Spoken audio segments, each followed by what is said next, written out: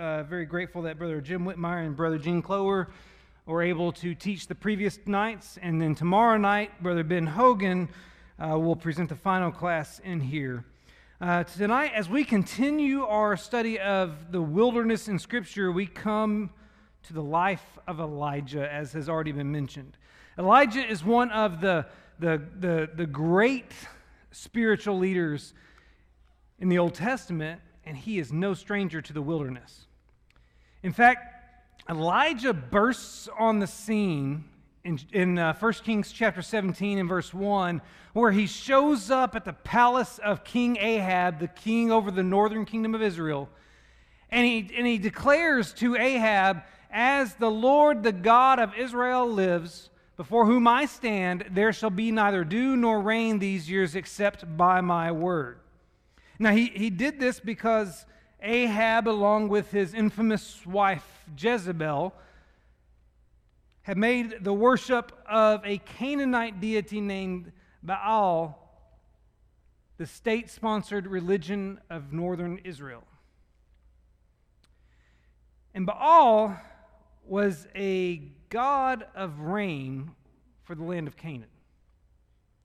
That meant in this agricultural society, he was important to them. Because if they don't have rain, they don't have crops. And so they've drawn this equation that if Baal is the god of rain, then we better worship him and please him so that we can grow the crops and we can take care of our cattle and we can survive. And so that's what Elijah is encountering as he enters the scene. We have no backstory on Elijah. We don't have a history, a genealogy, a background of any sort. He's just popping on the scene, walking into the king's palace, and declaring a message from God. And so when Elijah does this, he's not just declaring that there will be no more rain. He's declaring that there's going to be war between Yahweh and this false god named Baal.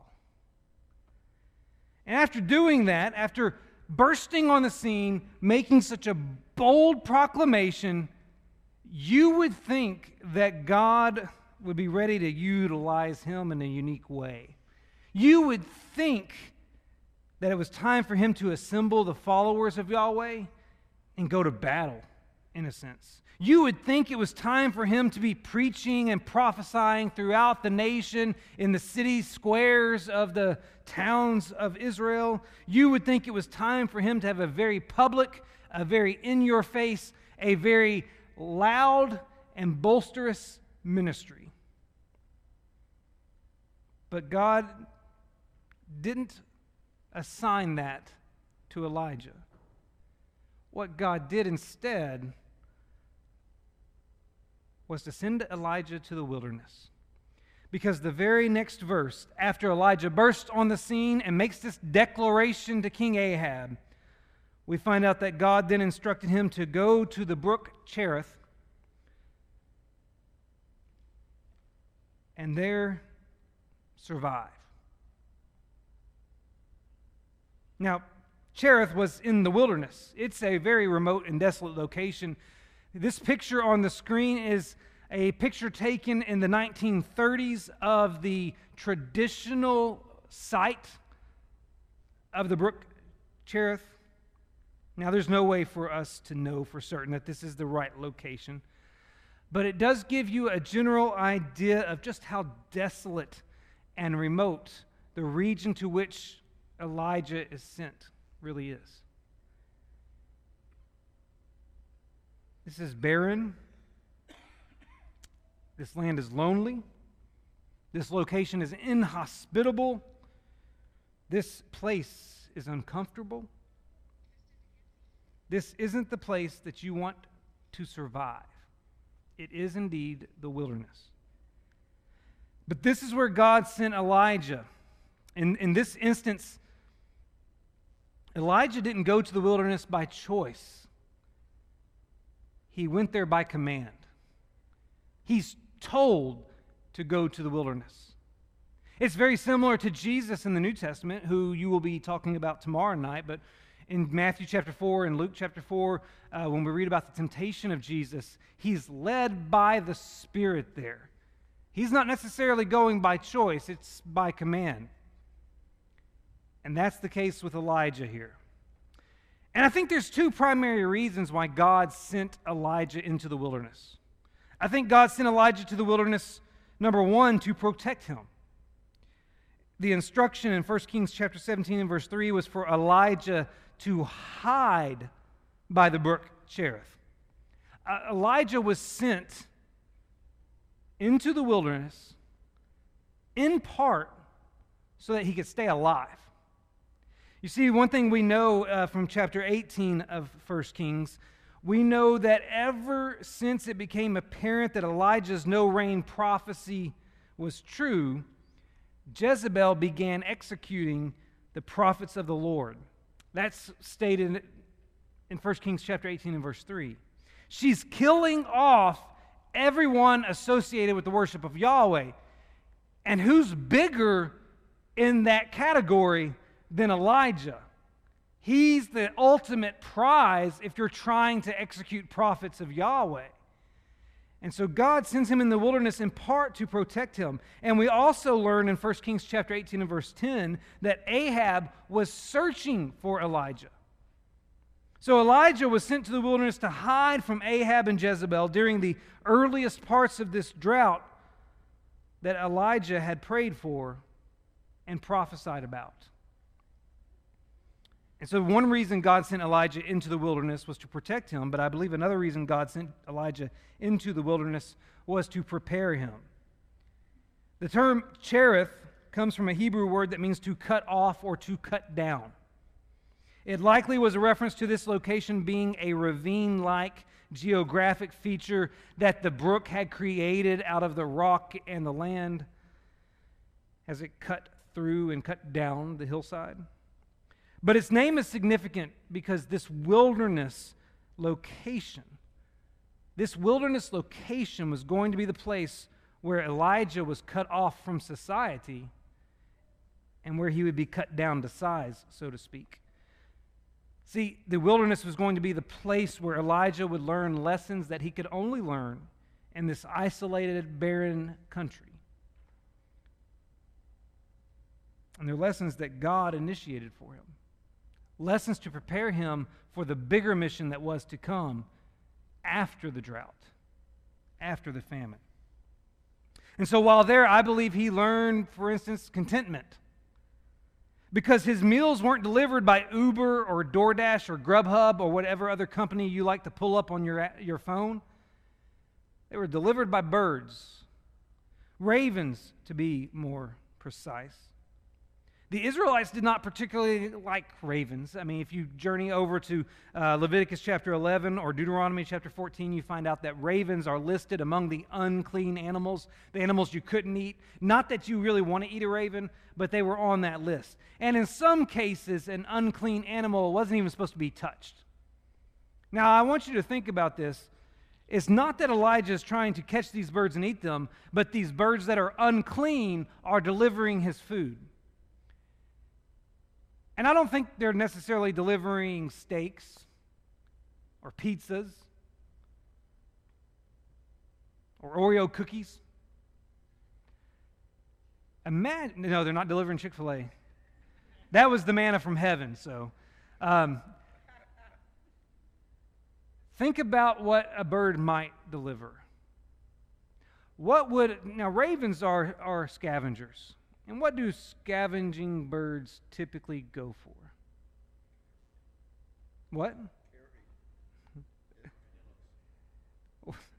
Whatever's on the road dead. Roadkill. Now you can go to Texas Roadhouse. I think they've got something called roadkill there, but no, that's actually good. I don't imagine that what gets dropped off at Elijah's doorstep out there in the wilderness is fine dining. But it is divine dining because God's supplying it.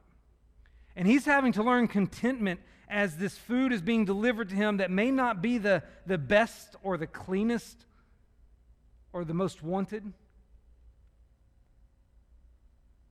He's having to deal with food coming from animals that carry diseases, and though I'm sure God protected him in some fashion from that. But the mental hurdle he'd have to get over to just start eating the food that's dropped off by those birds, that's a challenge in and of itself. So I believe that process taught him contentment. But I also believe while he's out here in the wilderness, that as he's been sent by God to go into, I believe he's also learning obedience. Because you read that description of his survival in the wilderness in 1 Kings chapter 17, verse 2 and through 4, and what you'll see is that it's not the best accommodations. When you read these verses, you'll discover that his time in the wilderness required isolation. He was sent there to hide. That means he is intentionally going to disconnect from society. He's not going to have any social interaction for the duration of his stay. It's going to be an isolated experience. And it's going to be uncomfortable. He's going to be living outdoors by a creek, not in a walled, roofed residence with air conditioning and plumbing. And it's going to be an experience of dependence. Because he's not choosing when he eats or when the food's available. The meals are being provided divinely for him by God. Isolation, discomfort, complete dependence, that's the definition of his experience in the wilderness. And yet we're told in verse 5 of 1 Kings chapter 17 that Elijah went and did according to the word of the Lord. He receives directions from God that he can tell right off the bat, okay, I'm going to be alone. I'm going to be uncomfortable. And I'm going to be completely dependent on God just to survive. Jonah ran away for much less than that, but not Elijah. He goes. And so I believe part of his experience was learning obedience. But there is one third thing I think he learned, and that was patience. It's interesting to me about the whole food thing, and you notice I'm really focused on the food thing. Maybe I didn't eat enough today. But God's food delivery service for Elijah is interesting because he's only delivering enough food for that meal. It's kind of like the manna that the Israelites had in the wilderness. They get enough for that day. So that morning, food is dropped off for Elijah, just enough for that morning meal. He doesn't have a pantry he's stockpiling or a freezer he's keeping food in. Morning and evening, he's waiting on that delivery to sustain him for that meal and trusting that tomorrow the birds are going to show up with another meal. He's having to learn patience and endurance because he doesn't have control over the timing of those birds. What if the birds showed up 5 minutes late than the day before? What if the birds showed up an hour later than the day before? What if the birds showed up a couple of hours later? Maybe God had them on a set schedule because this is divinely designed. What if it was raining and the birds were slowed? You have to learn some serious patience when you don't have control over when you eat. And also, there's this brook that he's stationed next to that has water in it for him to drink. But we're in a drought, right? The text tells us that brook is drying up. And imagine him living out there watching the water level decrease day by day until you're getting to those last drinks with it and wondering when God's going to tell you what to do next. I can imagine that there's incredible patience involved because you have no control over the timing of everything at this point. And God hadn't told him what the backup plan was for when that brook dried up. So he's having to learn patience as well. And I think all of these traits, the learning contentment, learning obedience, learning patience, factor into his ability to do what's next. Because after this wilderness training experience, Elijah engaged in one of the most, if not the most, dramatic spiritual victory in the Bible outside of the cross. Because in 1 Kings chapter 18, he went to Mount Carmel and engaged in a duel of sorts with the prophets of Baal and was victorious. You can scan through 1 Kings chapter 18, and there you'll read how on that mountain, the 450 prophets of Baal built an altar to their deity, and Elijah built an altar to his. Prepared the animal and everything. Everything was identical. And the plan was, you call out to your God, and I'll call out to my God, and whichever God sends the fire down, that's the one true God. Now think about this. The Canaanite deity, Baal, is the god of rain. What often accompanies rain? Thunder and lightning. When lightning hits something, what is it capable of doing? Starting a fire. Elijah is making this challenge very easy for Baal. He's trying to make it simple. Because what does he do to his altar? If you read through 1 Kings chapter 18, he digs a trench around his and douses his animal and the wood and everything, the ground and everything around it with water until this trench fills up. He's trying to make it difficult for Yahweh because he wants it to be inescapable proof at the end of the day who is God. And after all the prayers are said and all the crying out is done, Yahweh is victorious. Yahweh proves that he's the one true God. And there on Mount Carmel, Baal was shown to be powerless. His prophets were executed, and the Israelites once again proclaimed, the Lord Yahweh, he is God. Yahweh is God. It's everything Elijah could ask for. It's the greatest spiritual moment of his life, but as one preacher said, nobody gets to stay on the mountaintop forever. And such is the case with Elijah when we read the events that followed Mount Carmel in 1 Kings chapter 19. And that's where we're going to spend the bulk of class tonight. So if you'll turn to 1 Kings chapter 19 and verse 1, we're going to read a few verses very quickly. 1 Kings chapter 19, we're going to read verses 1 through 5. Ahab told Jezebel all that Elijah had done and how he had killed all the prophets with the sword. Then Jezebel sent a messenger to Elijah saying, so may the gods do to me, and more also, if I do not make your life as the life of one of them by this time tomorrow. Then he was afraid. And he arose and ran for his life and came to Beersheba, which belongs to Judah, and left his servant there. But he himself went a day's journey into the wilderness and came and sat down under a broom tree. And he asked that he might die, saying, it is enough. It is enough now, O Lord, take away my life, for I am no better than my fathers. And he lay down and slept under a broom tree.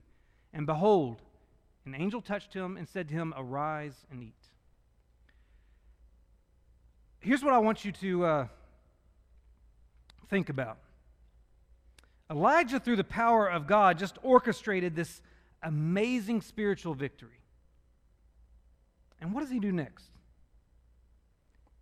He runs for his life. He's afraid of what Jezebel might do to him, so he runs and he goes into hiding. At this moment, Elijah chooses the wilderness. When we were talking previously in 1 Kings chapter 17 about his time at the brook Cherith, God chose that for him. God commanded him to go there. But this time, this isn't God's direction. This is of his own free will. He chooses to go into the wilderness. And why does he choose to go into the wilderness? He retreated there because even though his side won on Mount Carmel, he was still afraid. He retreated into the wilderness because despite his victory, he was battling a new enemy. He was battling the enemy of despair. Ahab and Jezebel still reigned, and they were threatening his life. They had conquered other lives already. And now, even though he had overseen this great spiritual victory, from his perspective, the future still looked bleak because his opposition still looked big. And so Elijah ran into the wilderness, battling his own depression. I mean, look at what he's doing in the wilderness. He's out there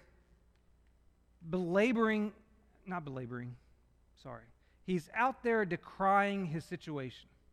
He's out there talking to God and asking for God to take his life.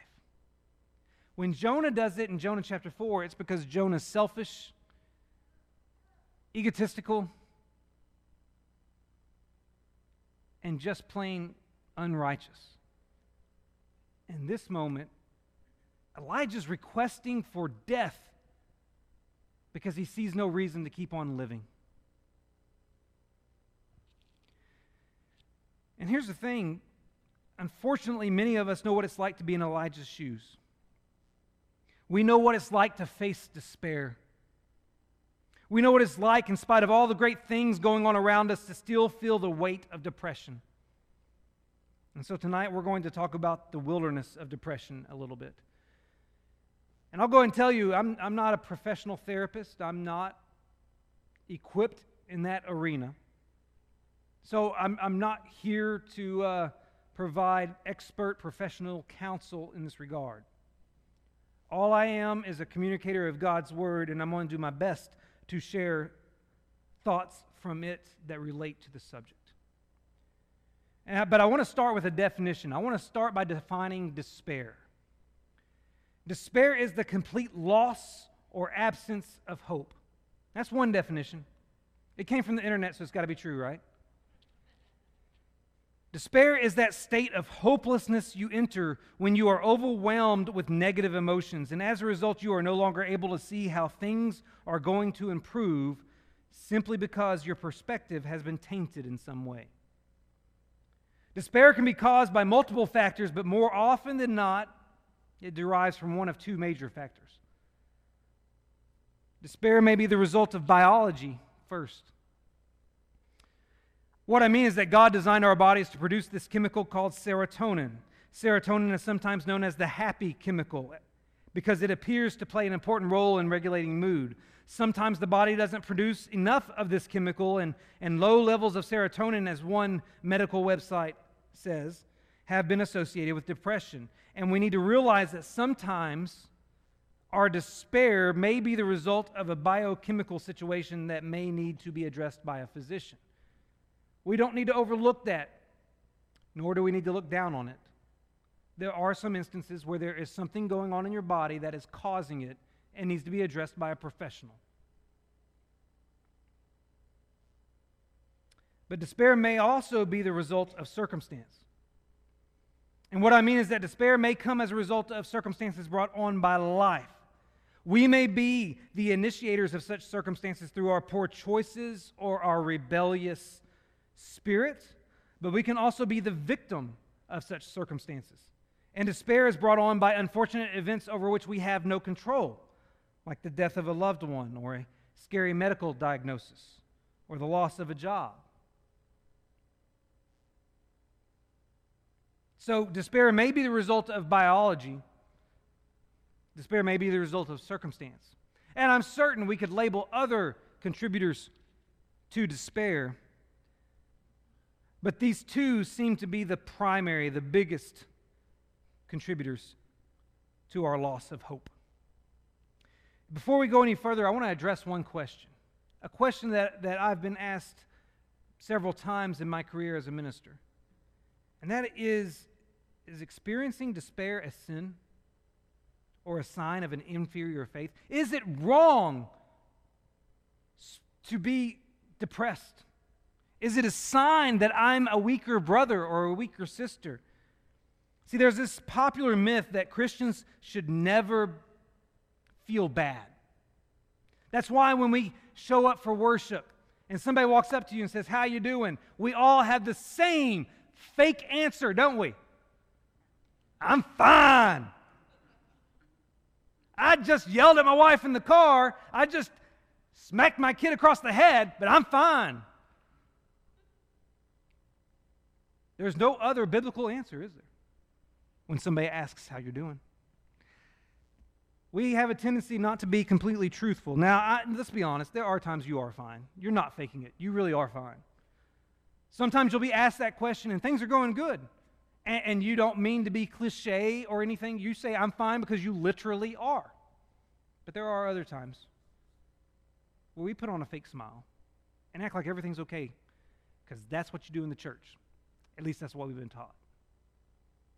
Shouldn't the church be the one place where you can be real all the time and not feel ashamed about it? Shouldn't the church be the one place where you can walk in and say, "Nothing, it's not fine,"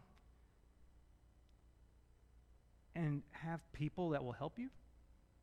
But we have this myth that we've popularized, that it's not okay for Christians to feel bad, that they should never get discouraged, that they should never go through periods of despair. Some people act as though it's a sin to experience despair, but that's a fallacy. Despair happens to all of us.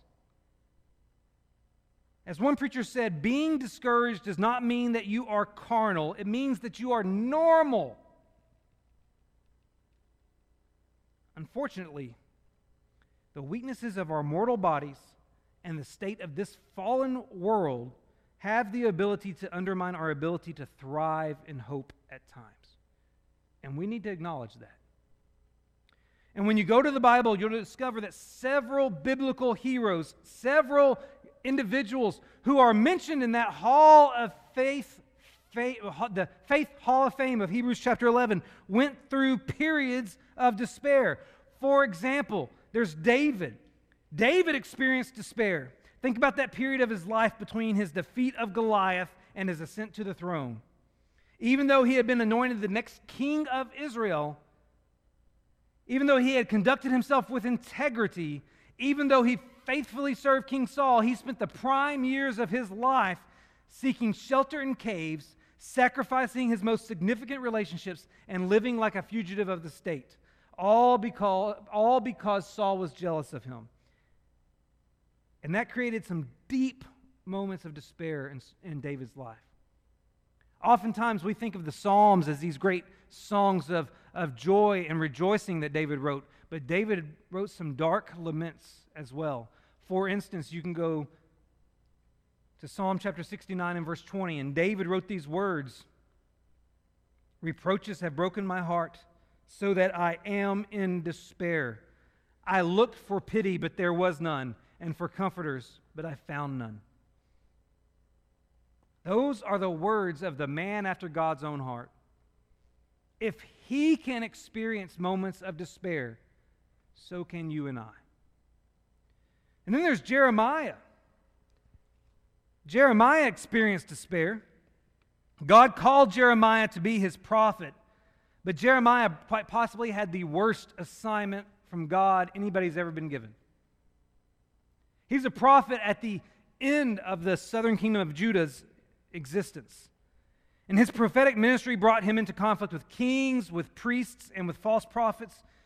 He was subject to constant persecution, including death threats that you can read about in Jeremiah chapter 11, verse 21, beatings that you can read about in Jeremiah chapter 20, verse 1 and 2, as well as chapter 37 and verse 15. Multiple imprisonments, you can read about those in Jeremiah chapter 20, chapter 32, chapter 37. And on one occasion, he was even thrown into an empty cistern where he was left to die of hunger. Jeremiah chapter 38. And as a result of all that persecution, Jeremiah experienced deep despair. It's best communicated in Lamentations, just the name of the book alone, right? Lamentations chapter 3, verse 17, Jeremiah wrote these words: My soul is bereft of peace. I have forgotten what happiness is. There are some Christians who know exactly what he's saying. But for whatever reason, they're not allowed to express that to fellow Christians. They're not allowed to share that deep pain because we believe the myth that you should never feel bad or down. But even the Apostle Paul had moments of despair. Paul experienced it in 2 Corinthians chapter 1 and verse 8. He mentioned the affliction that he and his companions experienced in Asia, which he said was so great that they wanted to die, just like Elijah. I don't know exactly what their affliction was, but I think about it, or I put it in comparison with things he mentions in 2 Corinthians chapter 11. In the start of this book, the letter of 2 Corinthians, Paul says he has dealt with some stuff that has brought him to the point where they despaired of life itself. At the end of this same letter, he gave a list of the things he dealt with. Multiple imprisonments, countless beatings, attempted executions, 5 floggings, 3 beatings with rods, a stoning, 3 shipwrecks, as well as a night and a day adrift at sea. In addition to all that, he endured frequent travel, danger from the elements, as well as danger from people, sleepless nights, starvation, dehydration, and exposure. If you don't believe me, just read 2 Corinthians chapter 11, verses 23 through 27. That's his list of all he endured. But when he gave that list, not one of those items is what he said caused the despair in his life. He didn't associate the despair specifically with these things, so what if it's something even greater than what appears in that list? Needless to say, Paul endured some of the most debilitating circumstances any missionary could imagine. And by comparison, the affliction he references in Asia in the first chapter of 2 Corinthians was so great that he despaired of life itself. Listen, if the Apostle Paul can experience despair, I feel okay about experiencing it myself. So here's what I want you to understand. The fact that the Bible provides these examples indicates that experiencing despair is not abnormal, nor does that mean it is in and of itself sinful. But we do need to make a distinction here. Because even though dealing with despair is not a sin, dwelling on it can be. That's because despair is an attribute of the lost, not the saved in the grand scheme of things. Let me show you 2 verses very quickly. In Ephesians chapter 2, verse 11 and 12, Paul indicated that those outside of Christ are not only separated from Christ, but also alienated from the commonwealth of Israel and strangers to the covenants of promise, having no hope and without God in the world. In this verse, Paul indicates that those outside of Christ are classified as hopeless. You may experience hopelessness, but as a child of God, you are never hopeless. And so if you dwell in the realm of hopelessness, if you stay there and reside there and don't seek to escape it, you're staying in the realm that really only belongs to the lost. And then there's 1 Peter chapter 1 and verse 3, where Peter said that those who are in Christ have been born again to a living hope through the resurrection of Jesus Christ from the dead. And here Peter is saying that those who are in Christ are hopeful because Jesus is alive and one day we will get to join him. And so while you may go through experiences where you lack hope, you shouldn't stay there. Because of Christ, you should find a way out of that, knowing that what awaits you in him is far better than what you're dealing with right now. So there are going to be times when all of us encounter seasons of despair, but if we are in Christ, We should not reside there. Now that's easier said than done, isn't it? And I don't have all the answers. I'm certain there are some who are here tonight or listening to this message online or will hear it later on that need better answers than I can give. And I encourage anyone who's dealing with depression to seek out professional help. Here at this congregation, we have partnered with some professional counselors who can assist you, and we will gladly connect you with them. Your confidentiality will remain with us just in giving you that information. And those counselors that we use do not report the details of their meetings with our members to the elders because they have a legal responsibility of confidentiality just like your doctor does. If you need that sort of help, reach out to me or any of the ministers or any of the shepherds, and we'll gladly connect you with someone who can provide that level of help with your despair. But let me give some advice, some information that we can glean from Elijah's story. Because I believe the story of Elijah here in 1 Kings chapter 19 does provide us with some good guidelines for understanding what it's going to take in order for us to combat despair. So let's take a moment and look at what it took for Elijah to overcome his despair. First thing I want you to notice is that in order to defeat despair, you've got to communicate with God. Notice what Elijah said after he fled Carmel to Beersheba. 1 Kings chapter 19, the second half of verse 4, first half of verse 5. And he asked that he might die, saying, "It is enough now, O Lord. Take away my life, for I am no better than my fathers." And he lay down and slept under a broom tree. Now, we've already mentioned this passage. We've already noted that Elijah reached the point where he despaired of living. But I think it's significant that Elijah is communicating with God. Don't overlook that little tidbit of a fact, that Elijah is communicating with God, even though he's communicating something that God doesn't like. You know how I know God doesn't like it? Because God doesn't answer this prayer with a yes. It's important for us to understand that even though this verse doesn't specify any instructions that God gave Elijah, it does reveal an important step in overcoming the baggage of despair, and that is the step of communication.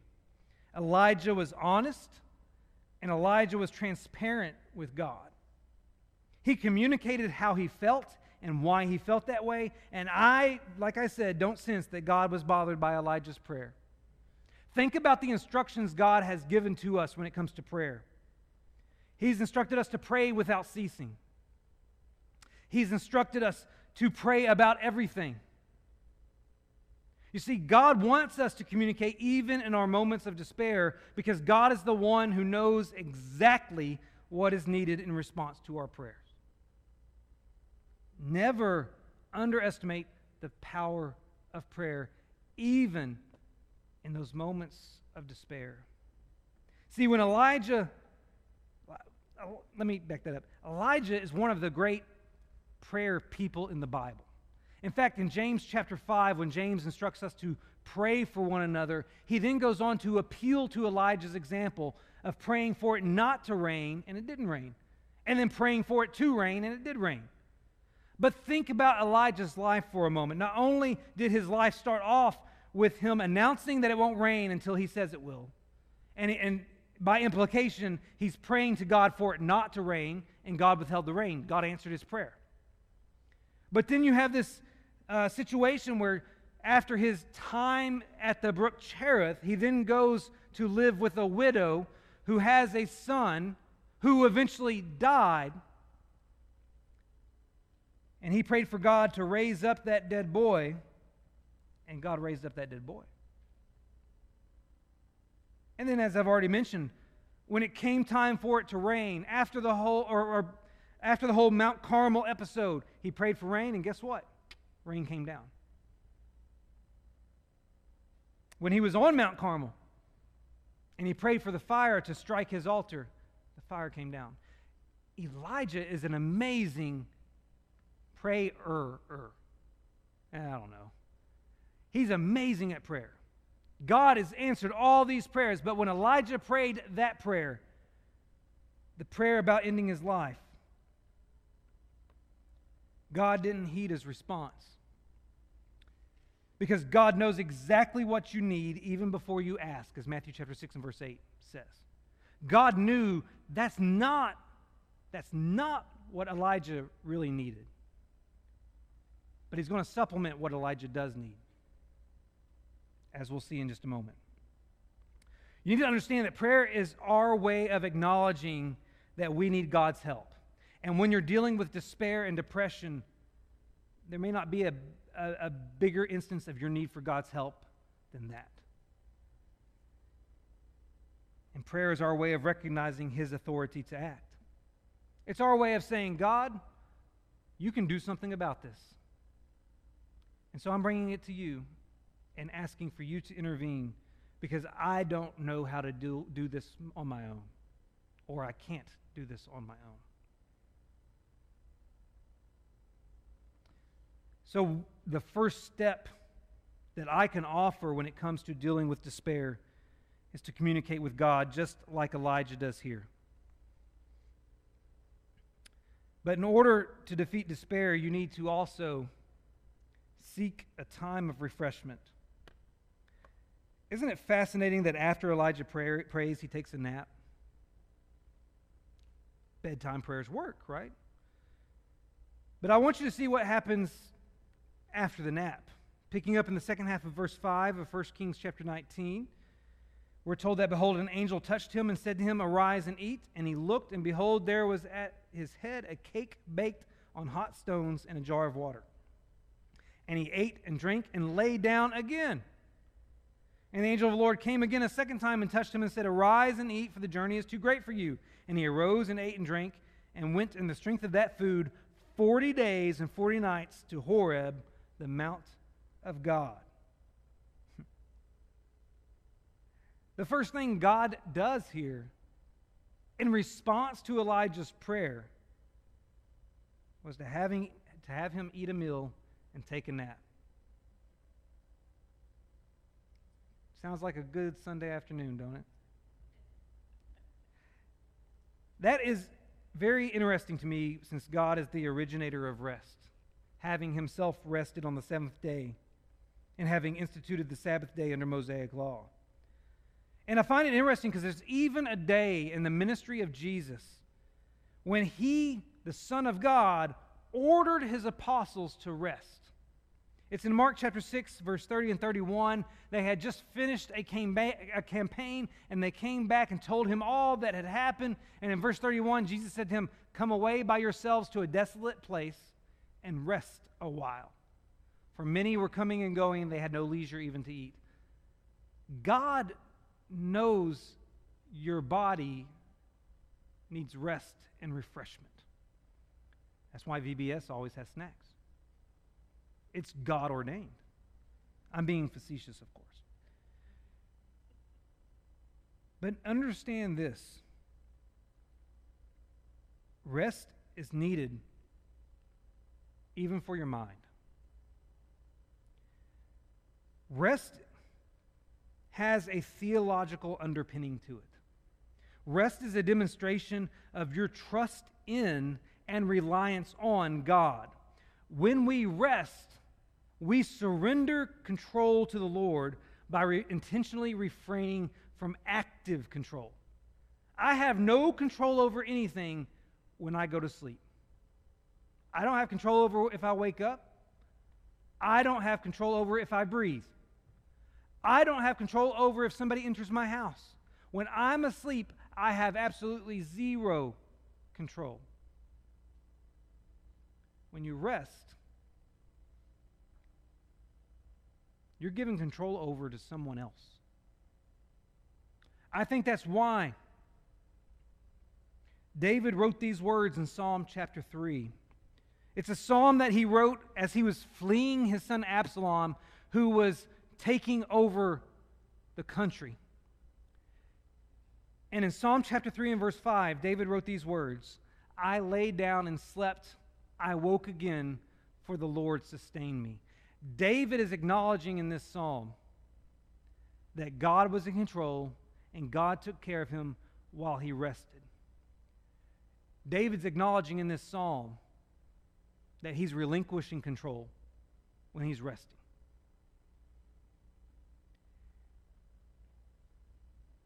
Our rest can function as an expression of trust and reliance on the one who grants us rest. And sometimes when you are dealing with emotions and internal baggage that is weighing you down, that is creating despair, that is hurting you, sometimes the best thing you can do is stop. Stop being busy. Stop going and running and filling your schedule up. Sometimes the best thing you can do is rest. And in Elijah's story, it doesn't seem like it belongs there, but rest and refreshment are part of the equation. And so I think that's the second thing we can acknowledge from his defeat of despair. The third thing I want you to notice is that in order to combat despair, you need to hear a different perspective. So look again at 1 Kings chapter 19. We're going to do a little bit more reading. We're going to read verses 9 through 14. And I want you to notice what God does in this interesting interlude within the story of Elijah's depression recovery, if you will. Verse 9. There he came to a cave and lodged in it. And behold, the word of the Lord came to him, and he said to him, What are you doing here, Elijah? Elijah said, I have been very jealous for the Lord, the God of hosts. For the people of Israel have forsaken your covenant, thrown down your altars, and killed your prophets with the sword. And I, even I only, am left, and they seek my life to take it away. And the Lord said, Go out and stand on the mount before the Lord. And behold, the Lord passed by, and a great and strong wind tore the mountains and broke in pieces the rocks before the Lord. But the Lord was not in the wind. And after the wind, an earthquake. But the Lord was not in the earthquake.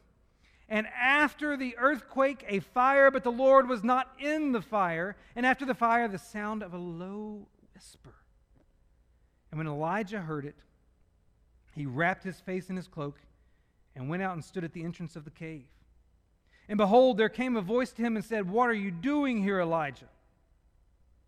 Elijah said, I have been very jealous for the Lord, the God of hosts, for the people of Israel have forsaken your covenant, thrown down your altars, and killed your prophets with the sword. And I, even I only, am left, and they seek my life to take it. And the Lord said to him, starting there in verse 15, but I want you to skip to verse 18. I want you to see what the Lord said in verse 18. I will leave 7,000 in Israel, all the knees that have not bowed to Baal, and every mouth that has not kissed him. The one thing Elijah kept saying to the Lord, I'm the only one left. He's announcing that his despair is related to the fact that he's all alone. And God has orchestrated this unique scenario to help change Elijah's perspective of the situation. See, it appears that Jezebel's death threat had somehow caused Elijah to lose his perspective. So God led Elijah to a cave to correct that, and God accomplished this by doing two things: by reminding him of the past and by pointing him toward the future. You know, I think that the wind and the earthquake and the fire were God's way of reminding Elijah of his power, of Yahweh's power. You know, if I'm in that cave and there's a wind that breaks rocks apart, followed by an earthquake and followed by a fire, I think I would be running. I don't think I'd want to hang out there anymore because what's going to be worse? What's going to be the next thing, you know? And it was all a demonstration of God's might. And through those very activities, God reminded Elijah that he is the one who brought creation into existence, and therefore all of it is under his jurisdiction. But through them, God also reminded Elijah that he is the one who can use such destructive forces to judge those who oppose him. And such was the case with the flood. Such was the case with Sodom and Gomorrah. Such was the case with the enemy nations in the land of Canaan. And yet God, despite all these demonstrations of his might, chose ultimately to communicate via a whisper, as if to signify that he can accomplish great things even through the smallest and quietest of acts. Maybe that's his way of showing Elijah, you may feel all alone, but I can still accomplish everything I need to through you. Then after giving Elijah an opportunity to express his despair, once again, God pointed to the future. In particular, as we read in verse 18, he pointed out that there were 7,000 people in Israel who were still on his team. People who needed Elijah to lead them. I like the way one preacher said it. He said it's as if God is telling Elijah that he doesn't need him on the sidelines. He needs him back in the game, because even though Elijah may not be able to see it from his vantage point, God's team is going to be victorious. And here's the ultimate point. God's taken Elijah to this cave because God wants to change his point of view. God wants him to see that even if he's the only one left, God can still accomplish what he intends to. But he also wants him to see that he's not the only one left. That there are 7,000 others on his side. And here's the takeaway. You cannot help the way you feel, but you can control the way you think. In order to defeat despair, Elijah needed a new way of thinking. Sometimes that's the most important step. And I think that's why Scripture provides instructions about our thinking processes. Like Philippians chapter 4 and verse 8, which says, whatever is true, whatever is honorable, whatever is just, whatever is pure, whatever is lovely, whatever is commendable, if there is any excellence, if there is anything worthy of praise, think about these things. If you administer this passage to your mind, to the process by which you allow content into your mind, to the process of which you dwell on things, it will filter out a lot of the bad. And then there's Colossians chapter 3 and verse 2, which says, set your minds on things that are above, not on things that are on the earth. That your thinking process should be focused on heavenly matters, on kingdom matters, rather than earthly matters. Now, I know that's a very generic point to make. The idea of changing your perspective. And that might not be something you can do all on your own. And maybe that's why this fourth and last step exists here. And that is, you need to surround yourself with uplifting people. Look there in 1 Kings again. We're going to read the section we skipped, verse 15 through 21. And the Lord said to Elijah, go, return on your way to the wilderness of Damascus, and when you arrive, you shall anoint Hazael to be king over Syria, and Jehu, the son of Nimshi, you shall anoint to be king over Israel. And Elisha, the son of Shaphat of Abel-Meholah, you shall anoint to be prophet in your place. And the one who escapes from the sword of Hazael shall Jehu put to death, and the one who escapes from the sword of Jehu shall Elisha put to death. And then verse 18, yet I will leave 7,000 in Israel, all the knees that have not bowed to Baal, and every mouth that has not kissed him. So Elijah departed from there and found Elisha, the son of Shaphat, who was plowing with 12 yoke of oxen in front of him, and he was with the 12th. Elijah passed by him and cast his cloak upon him, And he left the oxen and ran after Elijah and said, "Let me kiss my father and my mother, and then I will follow you." And he said to him, "Go back, for what have I done to you?" And he returned from following him and took the yoke of oxen and sacrificed them and boiled their flesh with the yokes of oxen and gave it to the people, and they ate. Then he arose and went after Elijah and assisted. What happens here is that part of God's instruction is, I want you to go recruit these other guys. I want you to go get Hazael. I want you to go get Jehu. I want you to go get Elisha. They're going to be on your side. At least in the terms of Hazael and Jehu for a little bit. When we suffer from despair, it's very easy for us to want to isolate ourselves. I mean, that's exactly what Elijah wanted to do. But that's probably the worst possible therapy because it can lead to self-pity or it can lead to self-absorption, as one pointed out. And neither of those are going to be good for your soul. That's why part of God's remedy is community.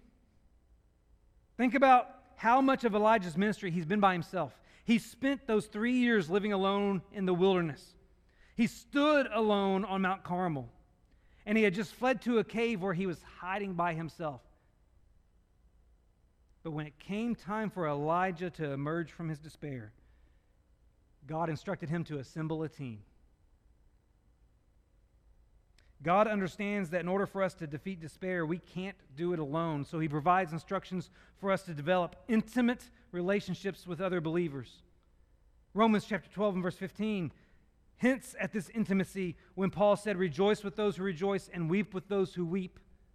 The idea here, The idea here is that you should be so intimately connected with your brothers and sisters in Christ that they know when you're celebrating something and they know when something is hurting you. And God provides instructions for us to develop uplifting with relationships with other believers. This is in Hebrews chapter 3 and verse 13, where we're told to encourage one another every day as long as it is still called today, so that none of you will be hardened by the deceitfulness of sin. Encourage every day. You know what that requires? In order for me to encourage you every day, what does that require? Some sort of contact every day. How often did the church meet in the first century? At least in the book of Acts? Day by day. Now, logistically, I understand that that's not as feasible as it was in that time period. And I understand that that was not set as a precedent. But our infrequency may contribute to some of our anxiety. Our infrequency of fellowship may contribute to some of our anxiety because we're not building each other up.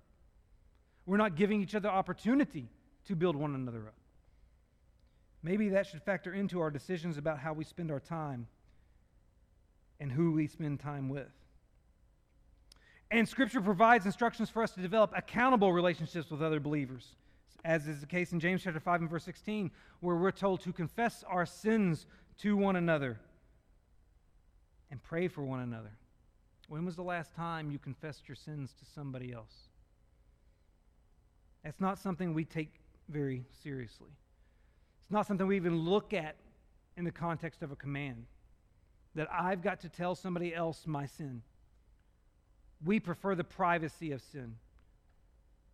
We prefer for that to stay with us. But there's a reason God included that in Scripture. Because when I tell other people what I struggle with, they can help me bear it. And that brings us to one last verse, Galatians chapter 6 and verse 2, where we're told to bear one another's burdens and so fulfill the law of Christ. These are instructions for us to develop relationships with other believers that strengthen us in our weaknesses. See, God intentionally created a community. You had Israel as a community under Mosaic law, and you have the church as a community under Christ's covenant. We've always been created to exist in community. because there is a strength that can be found when we surround ourselves with uplifting people. I want to close out with this. Right now, you're either hopeful or hopeless. And your status is contingent on whether or not you are in Christ. I know that's very black and white to say it that way. But as I mentioned earlier, technically those who are hopeless are those who are lost. Because in Christ, we have hope. Back in the 1950s, a Johns Hopkins professor conducted a research experiment that would be deemed unethical today. He took lab rats and placed them individually in a jar that was half filled with water to see how long they would swim before they drowned. You see why it would be unethical today. Some gave up swimming after a few minutes, while others swam for a few days. He then changed the experiment slightly. During phase 2 of the experiment, just before the rats were expected to give up, he picked them up, held them for a little while, and then put them back in the water. And that small interlude made a huge difference. The rats that experienced a brief reprieve swam much longer and lasted much longer than the rats who were left alone. It's as if when the rats learned that they were not doomed, that the situation was not lost, that there might be help, then they had a reason to keep swimming. And they did. The research conclusion was this: after elimination of hopelessness, the rats don't die. Christ has eliminated hopelessness from the equation if you are in Him. You might struggle with despair. You might struggle with depression at times. But if you're in Christ, you will never truly be hopeless. Let's close out with a word of prayer. Our Heavenly Father, we thank you for our opportunity to study your word tonight, and we're grateful that we can be here at this Vacation Bible School. We pray that everything is going well for our children tonight and for our teens and for everyone who's here, and may it be a blessed event as we conduct it tonight and conclude it tomorrow night. And Lord, we've had the opportunity to study the life of Elijah and how it relates to the issues of despair and depression. It's our prayer that you be with us, because there are certainly those among us who are battling those issues, or have battled those issues, or will battle those issues. Lord, thank you for the examples of men in the Bible who dealt with their own despair, so that we can recognize that it is not abnormal. Lord, help us not be afraid to seek help when we experience it. But most of all, Lord, help us to find in you the solution to it. Help us to understand that we are never hopeless if we're in Christ. Lord, we ask for your blessings on everyone here. May we travel home safely. And Lord, may we be a people who shine the light of hope even when we're struggling to see it. We love you, Lord, and it's through the name of your Son, Jesus Christ, who gives us hope. Amen.